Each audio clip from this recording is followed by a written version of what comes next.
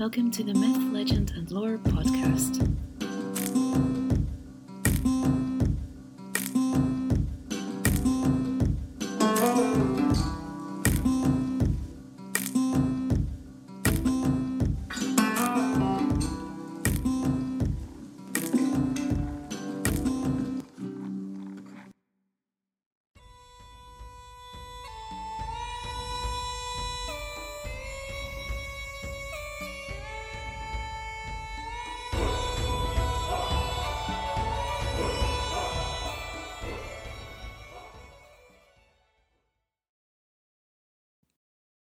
The Coming of Lugh.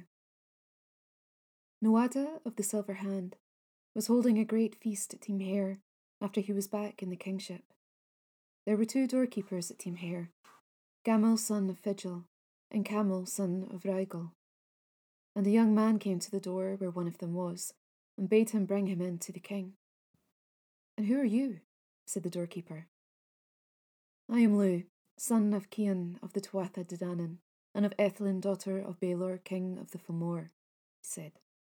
"And I am the foster son of Tailta, daughter of the king of the Great Plain, and Echid the Rough, son of Duk." "And what are you skilled in?" said the doorkeeper, "for no one without an art comes into Team." And so Lugh began to list the skills with which he had. "I am a carpenter. I am a smith. I am a champion. I am a harper. I am a poet. I am a magician, a physician, and if you let me, I'll be a cupbearer. And I am a good worker with brass.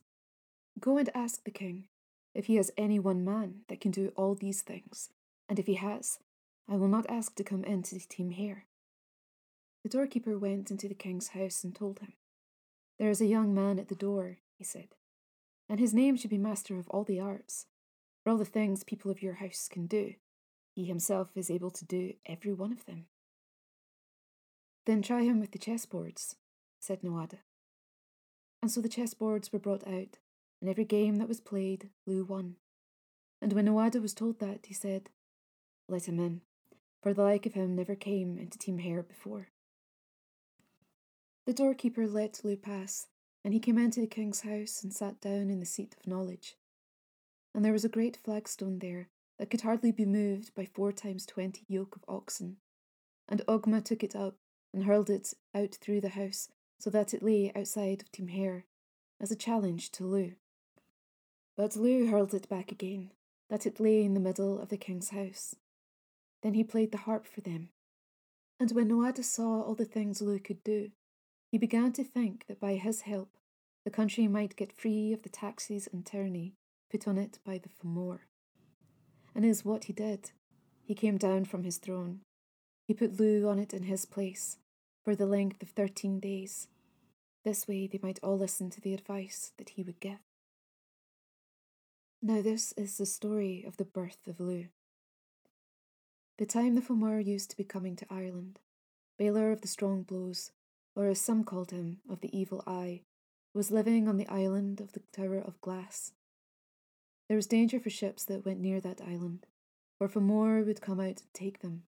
And some say the sons of Nimid, in the old time, before the Fiel Bogs were in Ireland, passed near it in their ships, and it was what they saw was a tower of glass in the middle of the sea, and on the tower something that had the appearance of men, and went against it with druid spells to attack it. The Fomor worked against them with druid spells of their own, and the sons of Nimid attacked the tower. It vanished, and they thought it was destroyed. But a great wave rose over them then, all their ships went down, and all that were in them. The tower was there as it was before, and Baelor living in it. It is the reason he was called of the Evil Eye. There was a power of death in one of his eyes, so that no person could look at it and live. And the way it got power? He was passing one time by a house where his father's druids were making spells of death. The window being open, he looked in, and the smoke of the poisonous spells was rising up, and went into his eye. From that time, he had to keep it closed, unless he wanted to be the death of some enemy, and then the men that were with him would lift the eyelid with a ring of ivory. Now a druid foretold one time that it was by his own grandson he would get his death. Balor had at that time but one child, a daughter whose name was Ethlyn, and when he heard what the druid had said, he shut her up in the tower on the island, put 12 women with her to take charge of her and to guard her, and he bade them never to let her see or hear the name of a man. So Ethlyn was brought up in the tower, and she grew to be very beautiful. Sometimes she would see men passing in carracks, and sometimes she would see a man in her dreams. But when she would speak of that to the women, they would give her no answer. There was no fear on Balor, and he went on with war and robbery as he was used to, seizing every ship that passed by, and sometimes going over to Ireland to do destruction there. Now it chanced at a time there were 3 brothers of the Tuatha living together in a place that was called Drum na Tain, the Ridge of Fire. Geovnu, Southane, and Cian. Cian was lord of the land, and Geovnu was the smith. Now Cian had a wonderful cow, the Glass Gavelin, and her milk never failed. And every one that heard of her coveted her, and many tried to steal her away, so that she had to be watched by night and day. One time, Cian was wanting some swords made, and he went to Geovnu's forge, and he brought Glasgavelin with him, holding her by the halter. When he came to the forge, his 2 brothers were there together, for Southane had brought some steel to have weapons made for himself. And Cian bade Southane to hold the halter, while he went into the forge to speak with Geovnu. Now Balor had set his mind for a long time on the Glasgavelin, but he had never been able to get near to her until this time. He was watching not far off, when he saw Southane holding the cow. He put on the appearance of a little boy, having red hair, and came up to him and told him he heard his 2 brothers that were in the forge, saying to one another that they would use all the steel for their own swords, and make his of iron. By my word, said Southane, they will not deceive me so easily. You hold the cow, and I will go into them. With that he rushed into the forge, and a great anger on him.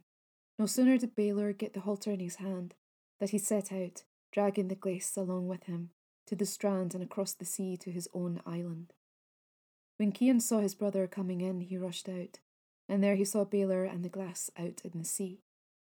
He had nothing to do then but to reproach his brother, and to wander about as if his wits had left him, not knowing what way in which he could get his cow back from Balor. At last he went to a druid to ask advice from him, and it was what the druid told him, that so long as Balor lived, the cow would never be brought back, for no one would go within reach of his evil eye. Cian went to a woman druid, Berog of the mountain, for her help. She dressed him in women's clothes and brought him across the sea in a blast of wind, to the tower where Ethlyn was. Then she called to the women in the tower, and asked them for shelter for a high queen she was saving from some hardship, and the women in the tower did not like to refuse a woman of the Tuatha De Danann, so they let her and her comrade in. Then Berog, by her enchantments, put them all into a deep sleep, and Cian went to speak with Ethlyn. And when she saw him, she said that it was his face she had seen in her dreams. So she gave him her love, but after a while he was brought away again, on a blast of wind. When her time came, Ethlyn gave birth to a son. When Balor knew that, he bade his people to put the child in a cloth, fasten it with a pin, and throw him into a current of the sea. As they were carrying the child across an arm of the sea, the pin dropped out, but the child slipped from the cloth into the water, and they thought he was drowned. But he was brought away by Berog of the mountain, and she brought him to his father Cian, who gave him to be fostered by Tailta, daughter of the king of the great plain. It is thus Lugh was born and reared. Some say Balor came and struck the head of Cian on a white stone, that the blood of the marks on it lasts to this day, but it is likely it was some other man that he struck the head of, for it was by the sons of Turin that Cian came to his death. After Lugh came to Tímhair and made his mind up to join with his father's people against the Fomor, he put his mind to work, and he went to a quiet place in Grelach Dolid, with Noada and the Dagda, and with Ogma and Geovnu and the Ankecht. A full year they stopped there, making their plans in secret together, the way the Fomor would not know they were going to rise against them till such a time that they were all ready, and they would know what their strength was. It is from that council the place got the name afterwards of the Whisper of the Men of Day. And they broke up the council and agreed to meet again 3 years later, and every one of them went on his own way, and Lugh went back to his own friends and the sons of Manon. It was a good while after that Nuada was holding a great assembly of the people on the hill on the west side of Timhair. They were not long there before they saw an armed troop coming towards them from the east, over the plain, and there was a young man in the front of the troop, in command over the rest, and the brightness of his face was like the setting sun, so that they were not able to look at him because of its brightness. And when they came nearer, they knew it was Lugh Lamfada, of the long hand, that he had come back to them, and with him were the riders of the Sidhe from the land of promise, and with Lugh were his own foster brothers, the sons of Manon. It was the way Lugh was. He had Manon's horse, the Onvar of the one mane, under him, that was as swift as the naked cold wind of spring, and the sea was the same as dry land to her, and the rider was never killed off her back. And he had Manon's breastplate on him, that kept whoever was wearing it from wounds, and a helmet on his head with 2 beautiful precious stones set in the front of it and one at the back, and when he took it off, his forehead was like the sun on a dry summer day. And he had the Manon's sword, the answerer, at his side. No one that was wounded by it would ever get away alive. And when that sword was bared in battle, no man that saw it coming against him had any strength whatsoever. The troop came to where the King of Ireland was with the Tuatha, and they welcomed one another. They were not long there till they saw a surly, slovenly troop coming towards them, 9 times 9 of the messengers of the Fomor, that were coming to ask rent and taxes from the men of Ireland. They came up then to where the King of Ireland was with the riders of the Sidhe, and the king and all the Tuatha De Danann stood before them. And Lugh of the long hand said, "Why do you rise up before that surly, slovenly troop, when you did not rise up to us?" "It is needful for us to do it," said the king, "for if there was but a child of us sitting before them, they would not think that too small a cause for killing him." "By my word," said Lugh, "there is a great desire coming on me to kill them." "That would bring us harm," said the king, "for we would each meet our own death and destruction through it." "It is too long a time you've been under this oppression," said Lugh.